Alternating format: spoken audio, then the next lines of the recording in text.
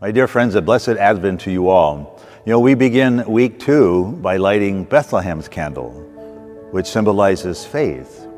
The prophet Micah foretold that the Messiah was to be born in Bethlehem. So this candle puts the focus on the journey of Mary and Joseph to Bethlehem in anticipation of the birth of the Christ child.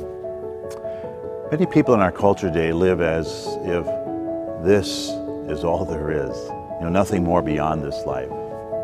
Others live as if faith is just a theory or a philosophy. Friedrich Nietzsche once said that faith is the path of least resistance. Even Christians are challenged when it comes to living a life of faith. So how many of us have doubts at times? We all do, don't we?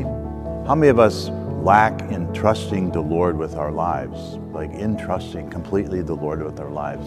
Don't we sometimes try to manage our lives on our own? So how do we move beyond ourselves and truly surrender our lives to the Lord Jesus? Let me offer a couple of suggestions for this season of Advent. First of all, faith is an encounter with the person of Jesus Christ. Faith is what unites us with the living God who has revealed himself to us in his Son Jesus. In the words of our Holy Father, he said, faith is to touch Jesus, and to draw from him the graces which saves.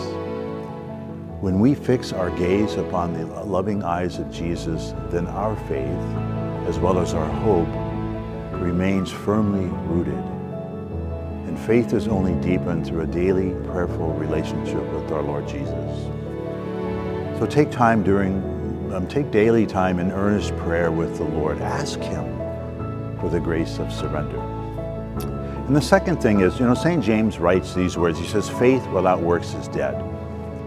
A faith without works, a faith that doesn't engage us, that doesn't lead us to witness, isn't faith. As our faith in God grows, as it deepens, we cannot help ourselves from doing good works. It's impossible. Loving God and our neighbor is the great commandment. And when we're in love with the Lord, we will be in love with his people.